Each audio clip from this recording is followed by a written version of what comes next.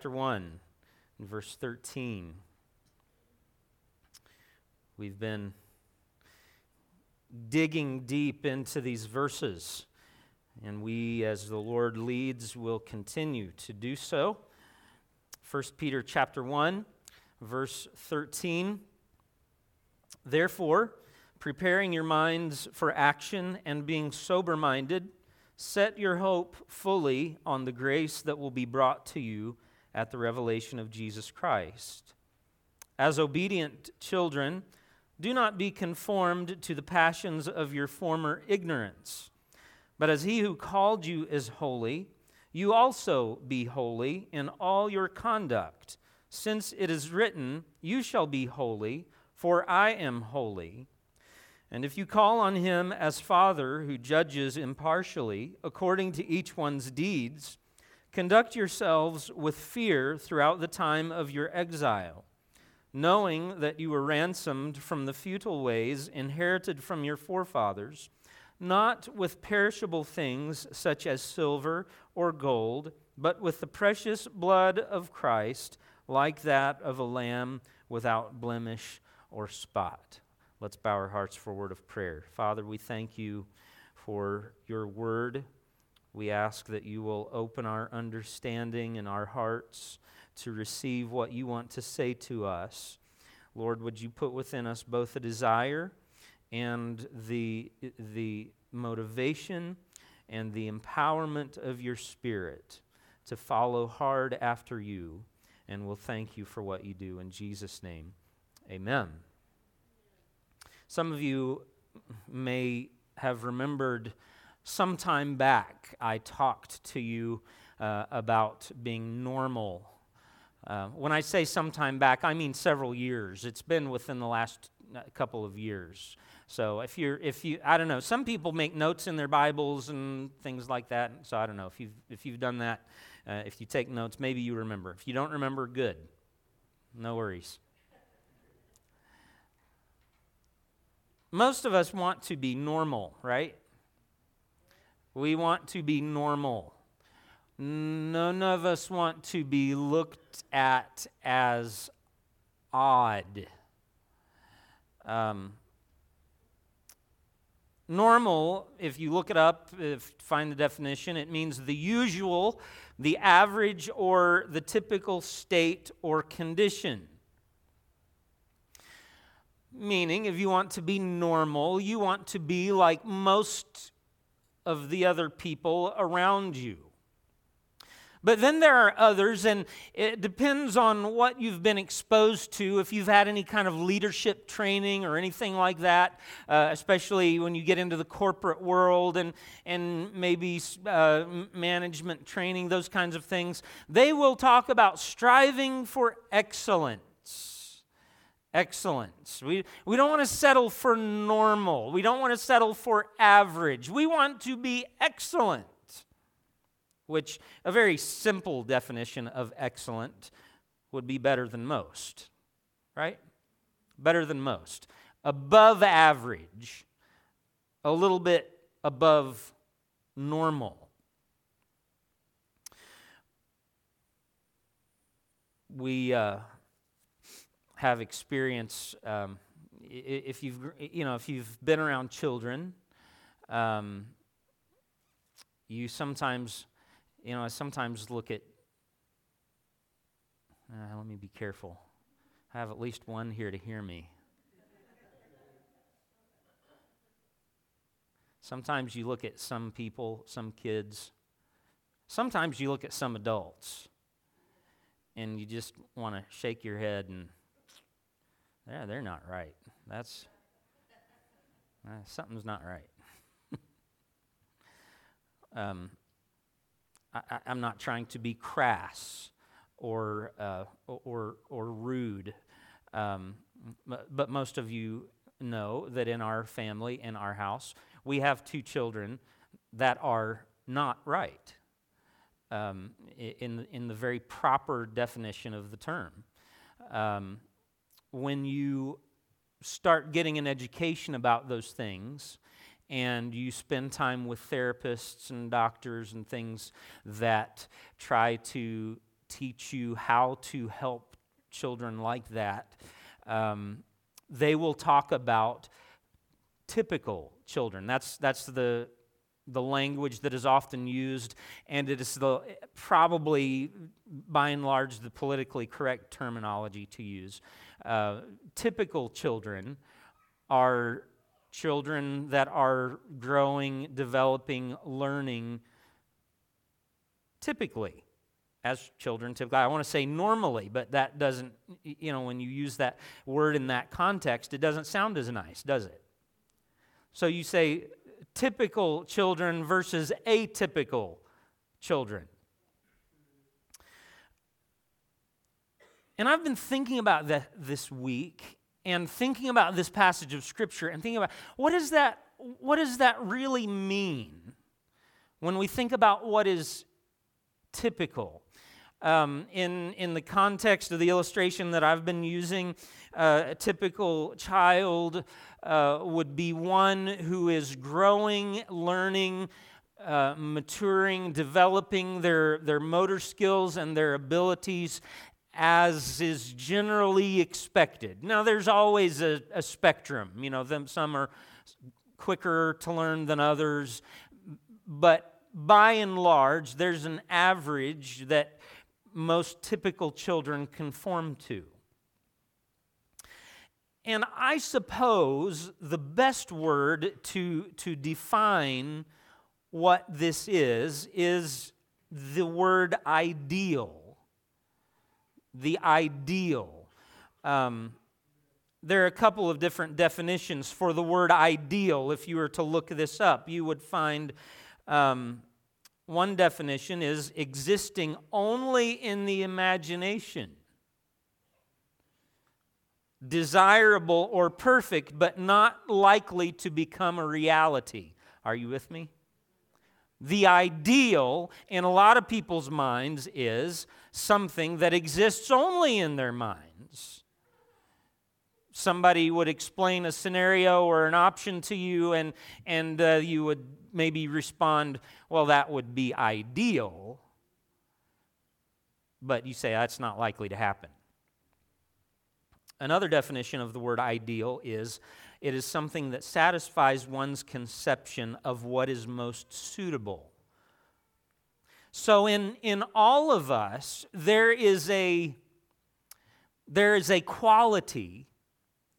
I thought about using the word mature, but that is fraught with so many different possible meanings.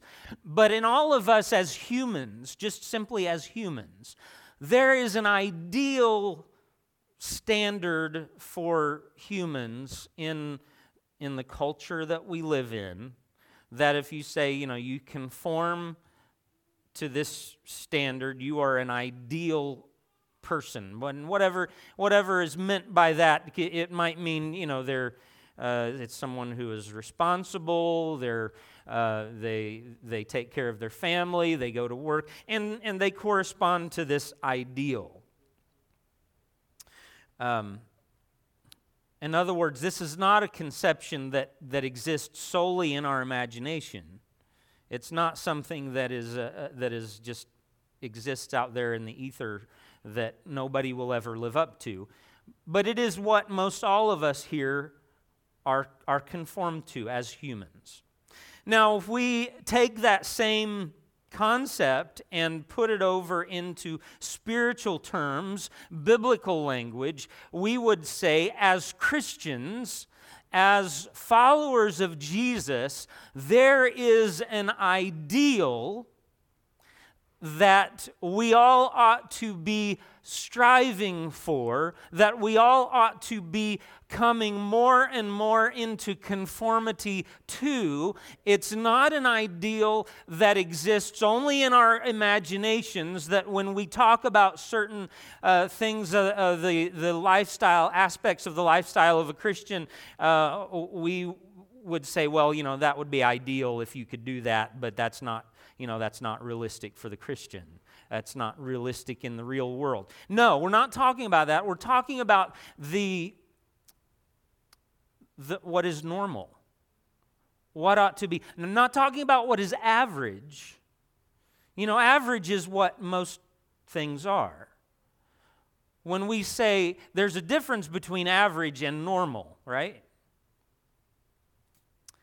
Average all depends on where you are and the company you are with at the time. There are some places where you do not want to fit in. You know, you and I could go to the intensive care units of our local hospitals, and we would not want to be average in that environment, right? Because that's not a something that you want to conform to. No, we would want to be in that setting above average, but in that setting above average would be normal, would be what we're supposed to be. And this passage of Scripture gives us the word and the command for Christian living, where Peter tells us that we are to be holy. You shall be holy in all your conduct. Now, some people in their minds, they would say, well, maybe, yeah, that's ideal. In other words, that's something that exists out there, maybe in our imagination, something to strive for, but it certainly is not realistic. No, Peter says you should be holy in all your conduct, because it is written, you shall be holy, for I am holy, says the Lord your God. Now, there are 3 parameters in God's Word that give us a better understanding or a meaning. It fleshes out the definition of this biblical understanding for holiness, which ought to be the norm for God's people. I said this a week or so back, that holiness for the Christian is not like you're trying to be the super deluxe model Christian. It's not like you're trying to be the Christian with all of the extra options and add-ons. No, it is the norm for you and for me as Christ followers. So what does that look like? Well, to understand fully what it looks like, we need to look over to our Old Testaments and the passages of Scripture that Peter is quoting from when he says, it is written, you shall be holy, for I am holy. These are found mostly in the book of Leviticus. In Leviticus. And you will find there basically 3 ideas that flesh out what our understanding ought to be when we think about holiness. The first is connected with the word consecration. Consecration. If you will look with me at Leviticus chapter 20, you'll see a number of verses there. Leviticus chapter 20, verse 7 says, consecrate yourselves, therefore, and be holy, for I am the Lord your God. In verses 23 through 26, again, we read, you shall therefore, let's see, that's 22, 23. You shall not walk in the customs of the nation that I am driving out before you, for they did all these things, and therefore I detested them. What things? Well, you read the intervening verses, he's talking about the immoral, idolatrous practices of the Canaanites. Verse 23, God's telling the Israelites, you shall not walk in the customs of those nations. He says, I detested them because of all that they did. Verse 24, but I have said to you, you shall inherit their land, and I will give it to you to possess, a land flowing with milk and honey. I am the Lord your God who has separated you from the peoples. You shall therefore separate the clean beast from the unclean, and the unclean bird from the clean. You shall not make yourselves detestable by beast or by bird or by anything with which the ground crawls, which I have set apart for you to hold unclean. You shall be holy to me, for I, the Lord, am holy, and have separated you from the peoples, that you should be mine. So here in these verses, it gives us really at the core of the meaning of what it is to be holy, the root meaning. And it has to do with this idea of separation. Separation. That's what the word consecrate, when he gives us the verb, the command to consecrate yourselves. It means to separate yourself. And there are basically, and this is just kind of logical thinking, basically two ideas that go along with this separation. There is, first of all, a separation away from. A separation away from. And if you read through those verses of Scripture, you read in detail the commands that God is giving the Israelites through Moses, and he's telling them, you are not to be like these wicked, immoral, idolatrous nations, the citizens of Canaan that were here before you. But you are to be distinct from them, separate from them. You separate yourself away from their practices. And now logically it follows, if there is a separation away from, there is also a separation unto. A separation unto. And that is the second part of this idea of consecration, that we are separated away from the immoral practices that distinguish the world around us, and we are devoted or dedicated unto our Heavenly Father, unto God alone. In other words, we don't belong to ourselves. We don't belong to the world or the culture or the society in which we live, but we belong only completely to God. That's consecration. A good way to understand this, if you'll excuse this very simple definition or illustration. I'm already using my kids for illustrations. By the way, I do try to talk with them and interact with them about this and make sure I don't make them uncomfortable. So anyhow, don't worry about my kids. They'll be okay. And they won't be. I won't ever use any illustrations that'll, throw them under the bus too much or embarrass them too badly. But Scott likes to be talked about, so I use Scott in illustrations a lot. Scott has numerous food allergies, and because he has numerous food allergies, there are certain things that we do just for Scott. Scott gets his own mashed potatoes every Sunday whenever we make mashed potatoes, because he can't have the things that are typically in mashed potatoes. Oreo cookies are one of the types of cookies that he can have because they don't have any of the allergens that bother him. We buy him coconut milk ice cream.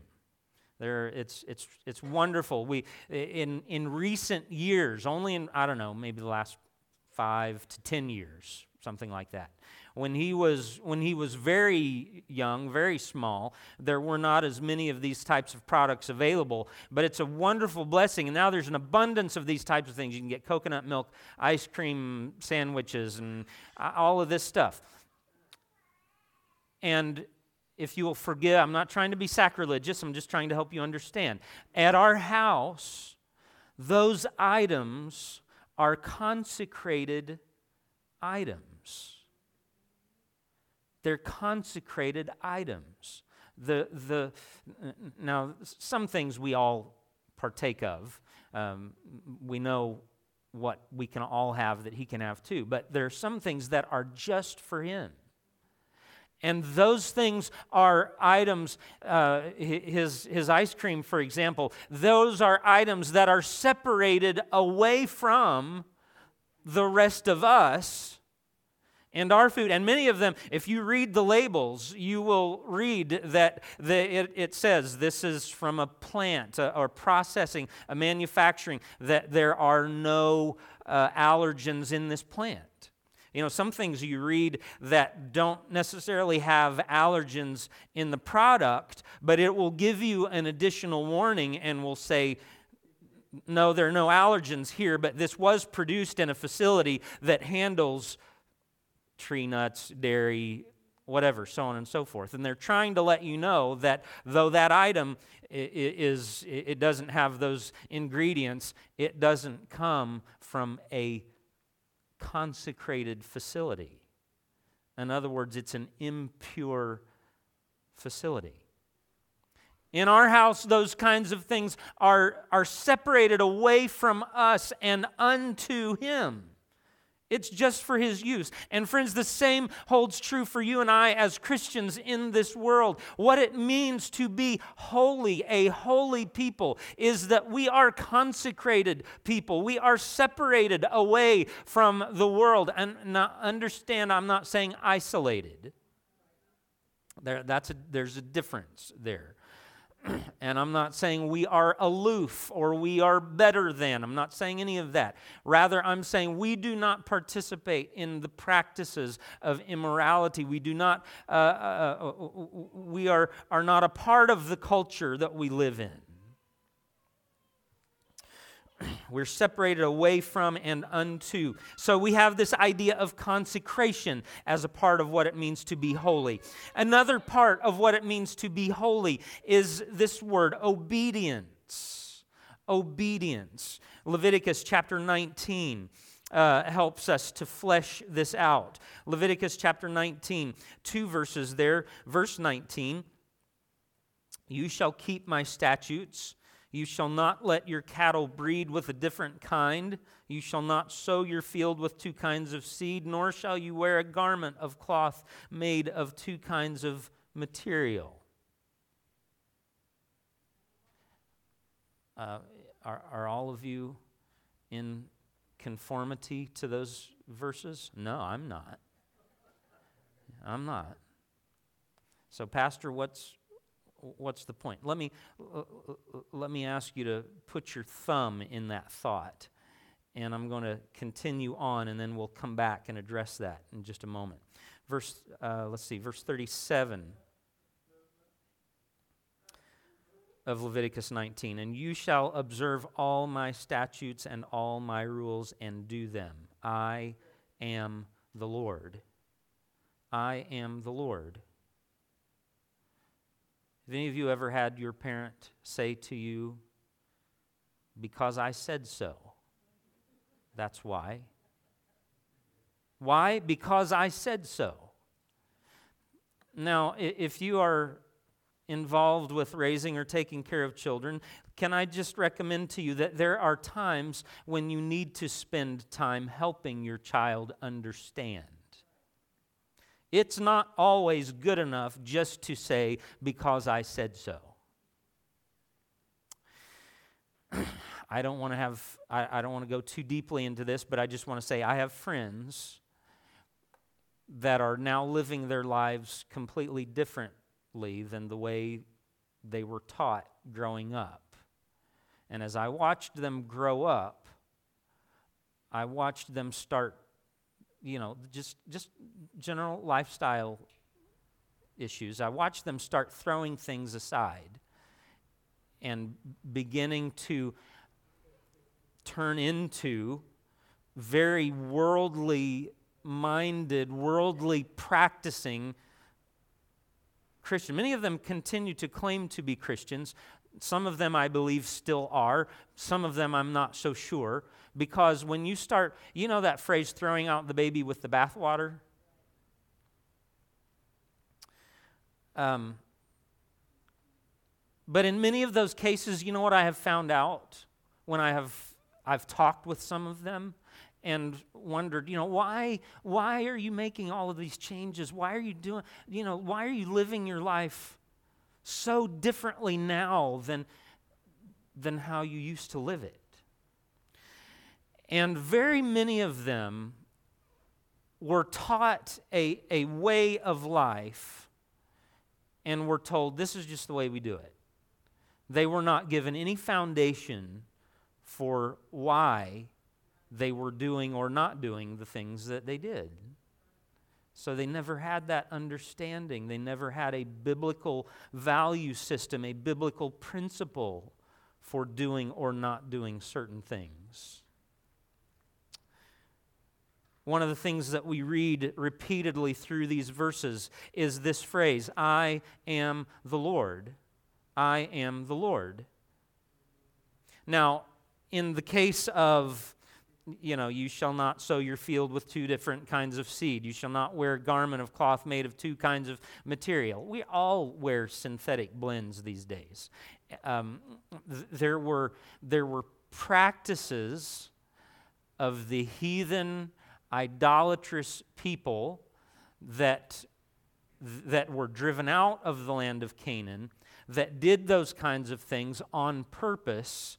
They would wear fabrics made of blended material. They would sow their fields with two different kinds of seeds, those kinds of things. And they were done out of a sense of superstition, appealing to the gods for special favor, for special assistance. And in that case, God said, no, that is a mark of that heathen idolatrous culture. I don't want you being like that heathen idolatrous culture, so I'm telling you, no, don't do that. Now, let me ask you a question. Do you know of anybody who wears blended fabrics today in order to appeal to some God for special favor or special help? No, those kinds of things aren't problems for us today. This was a specific, a unique command for a specific circumstance. Now, there's a principle behind it that still applies to all of us. The principle is, you shall have no other gods before me. That still applies.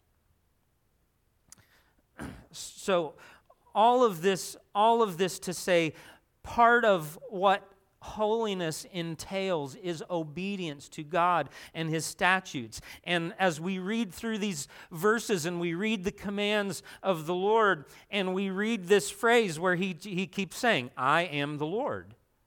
I am the Lord. It's as if your parent is saying to you, and there are times when, for your child and for my children also, it needs to be enough that they demonstrate their submission to authority by simply saying, because you said so, I will do it. I don't always need to know the answer why. I don't always need to understand. And friends, there are times when for you and I as Christians, we need to demonstrate our submission to the lordship of Jesus Christ and the authority of God's word and say, simply because you said so, I may not understand, I may not know why, but because you said so, I will walk in obedience to your word. There is that authoritative. But there is also a covenantal aspect. When God says, I am the Lord, yes, He's expressing His authority, but He's also expressing His covenant relationship with His people. I've mentioned this a couple times lately, but if you read and pay close attention to those passages where it says, I am the Lord, you should notice in most of your Bibles that it is Lord in all capital letters, capital L, capital O, capital R, capital D. And in those cases, that is telling you that the original word there is the word Jehovah or Yahweh. In other words, it is the special name that God gave to His people in covenant relationship with them. In other words, I am your God. It is because of the covenant relationship. And this, every time we read this, it should remind us, it should point us back to Genesis chapter 12, verses 1 and 2, when God first makes His covenant with Abraham, and He says, Abraham, I'm calling you out so that I can bless you, but I'm blessing you not just for your sake alone, but I'm blessing you in order to make you a blessing. You see, friends, God is not a cosmic killjoy. God does not just give us a bunch of rules and regulations so that He can keep us hampered and hemmed in and uncomfortable and just to exert His authority and control and power over us. No, that's not what God does in His commands or in His laws or even in the convictions that He gives you and I as individuals. He does it in order to bless us, so that we can be a blessing. Got to hurry. You know about the history of flight. You may not know how and why an airplane flies, but you know a little bit about the history of flight. In 1903, the Wright brothers built an airplane that looked something like this, and they were the first people in history to have a flight, manned flight. They flew. I don't know if they understood why everything was working the way it was, how their contraption flew, but they flew. And all throughout history, airplanes, they changed shapes, they changed form, different types of power behind them. In the 1980s, late 1980s, I think, someone set a world record with this airplane. If you can tell in the picture, the people standing by, one of the smallest airplanes at that time ever to fly, and they called it a Bumblebee. You can see why. Very short, little stubby wings, and I would look at that thing and I'd be afraid if I could fit into it. I certainly would not want to try to fly in that thing. Has everybody flown at least once? Most of you? Maybe not everybody, most of you. You've flown somewhere at least once.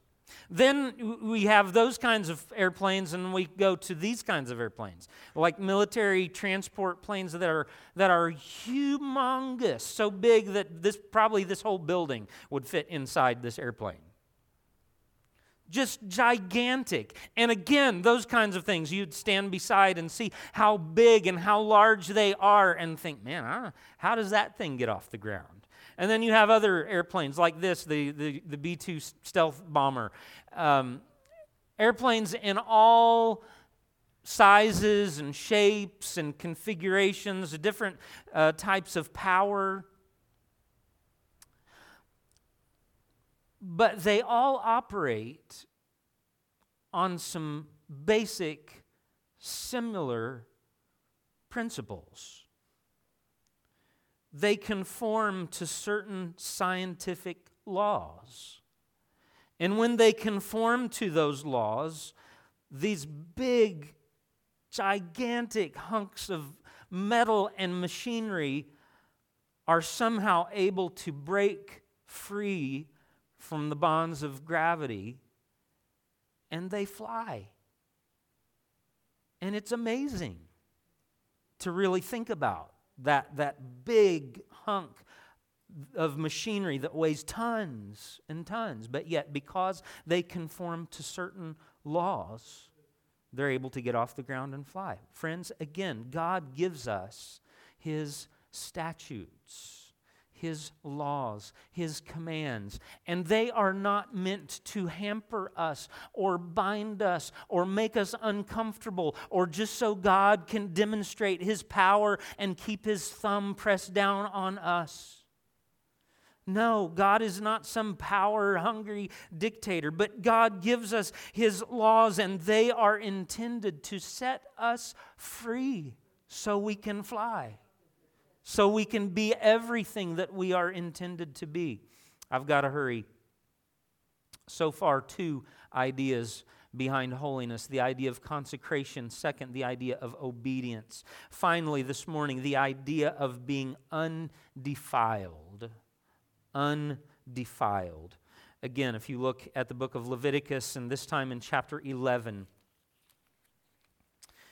I'm not going to take time to read a whole lot of these verses, but just Leviticus chapter 11, verse 44 says this: "For I am the Lord your God. Consecrate yourselves therefore and be holy, for I am holy. You shall not defile yourselves with any swarming thing that crawls on the ground." Now, what that verse is referring to specifically is God gave them lists of certain clean and unclean animals. And he said there were some animals that were okay for them to eat and some animals that they were not supposed to partake of. If you read in greater detail in the book of Leviticus, you will find that there were other ways that the people could be defiled or they could become unclean. They could by touching or partaking of certain animals. Their bodily fluids involved, contact with anything dead, also contact with anything else that was unclean could make you unclean, could contaminate. And God said to these people, and he gave them these instructions. Now, you say, Pastor, and I sometimes do this. I read through and I read about how they were restricted even in taking care of their dead loved ones, their family members that had passed away.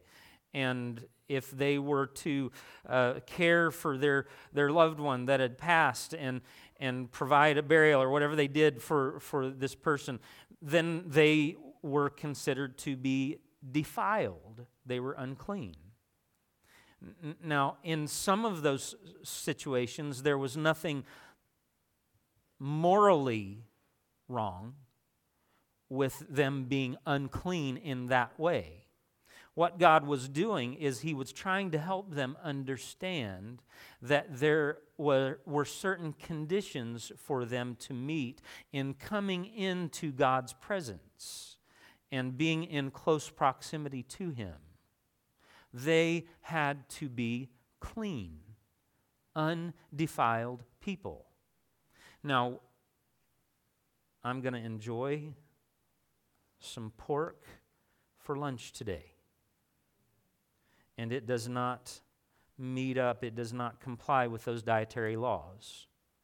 In fact, there's a verse of Scripture in the New Testament, in Mark chapter 7. Mark chapter 7, where Jesus talks about this. Mark chapter 7, verse 15. Jesus says, there is nothing outside a person that by going into him can defile him. Jesus was talking to the Pharisees, these people that had taken all of these Old Testament regulations and made them such a central part of their religious identity. And Jesus says, no, that's not why you had all those laws. That's not why. He says there's nothing that outside a person that by going into him can defile him, but the things that come out of a person are what defile him. And when he had entered the house and left the people, his disciples asked him about the parable.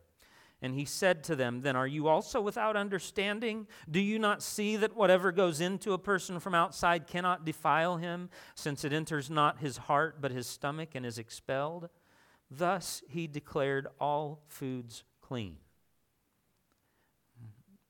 Pay attention. I've had Christian people. I'm not talking about Jewish people, but I've had Christian people try to tell me that we're still, for some reason, bound to the dietary laws and restrictions of the Old Testament. Not so. If they want to live that way for their own purposes, health, reasons of health, whatever, that's up to them. More power to them. But here Jesus declared all foods clean. Verse 20, and he said, what comes out of a person is what defiles him, for from within, out of the heart of man, come evil thoughts, sexual immorality, theft, murder, adultery, coveting, wickedness, deceit, sensuality, envy, slander, pride, foolishness. All these evil things come from within, and they defile a person. You see, God set his chosen people, Israel, apart from all other nations. And he said, you are to be holy to me because I, the Lord, your God, am holy. And I've set you apart. And he's distinguished them and given them these practices to teach them that in coming to God and being in right relationship with God, they must be clean. This is a picture of the Tennessee River in Chattanooga, Tennessee. Just downriver from Chattanooga, Tennessee, is the little town where I used to live when I was a boy, a little town called South Pittsburgh, Tennessee. And we got our water supply from The Tennessee River. The river's right there. Very convenient place to get your water from. So that's where our water supply came from. But do you know what Chattanooga did with the Tennessee River? They dumped their waste into the Tennessee River. And then that water would flow downstream to the little town where I lived, and we would drink it and cook with it. And there were times when, no joke, you would turn the water on and it would not be clear when it came out of the faucet. Say, well, just let it run for a little bit and maybe it'll clear up. How can you expect the water that flows to be clean when it comes from a source that is unclean? I don't care how much chemicals and how much processing that water goes through. That's still kind of yucky. And I'm sorry that I had to drink it when I was a kid. Amen? Can I just tell you kindly that the same is true with our hearts? The Bible tells us that the heart of man is deceitful and desperately wicked. And no matter how many new leaves we turn over, no matter how much we determine within ourselves to be good, there is at the core of our being a defiled, unclean source. This is something that does not get taken care of when we are saved. Thank God for what happens in salvation. When we come to God and confess our sins, we receive forgiveness for our deeds, our actions of sin. But there remains within us a nature that is defiled, a nature that God's Word teaches us that we are born with. And it does not get cleaned at the same time that our hands get cleaned. We are in need, friends, even after salvation, we are in need of a deeper cleansing. And in Acts chapter 15, Peter stands before the Jerusalem council and he tells them about going to the household of Cornelius, and there he preaches to them. And he says in his summary of what happened on the day of Pentecost, it's verses 7 through 9, he says that God that knows the hearts made no difference between them and us and purified their hearts by faith. When Peter explained what happened on Pentecost when the Holy Spirit was poured out, it didn't have anything to do so much with the speaking in tongues or the wind that blew or the fire that came and rested on their heads. But when he summed it all up, he said what matters, what really took place at Pentecost was that our hearts were purified by faith. In other words, that root was cleansed. David in Psalm 51 prayed this way, "Wash me thoroughly from my iniquity and cleanse me from my sin. Purge me with hyssop and I shall be clean. Wash me and I shall be whiter than snow." Do you know why we may need to be whiter than snow? I don't know if this is what God had in mind when he gave us this verse in the Bible, but most of you know that every little flake of snow that forms when it falls and it blankets the ground and makes everything so white and beautiful and looks so clean and so pure, yet every single one of those flakes is formed around a little piece of dirt or dust. I have no idea if that's what God had in mind when he inspired David to pray and to write that way, but it certainly works for me. Wash me and I shall be clean. I shall be whiter than snow. In other words, to have that thing that is at the very root cleansed and purified. Isaiah chapter 64, verse 6, the prophet says, "We are all like an unclean thing, and all our righteousnesses are like filthy rags. Then I will sprinkle clean water on you, Ezekiel chapter 36, and you shall be clean. I will cleanse you from all your filthiness. 1 Corinthians chapter 6, verse 11, you were washed, you were sanctified, you were justified in the name of the Lord Jesus Christ. Titus chapter 3, verse 5, He saved us through the washing of rebirth and renewal by the Holy Spirit.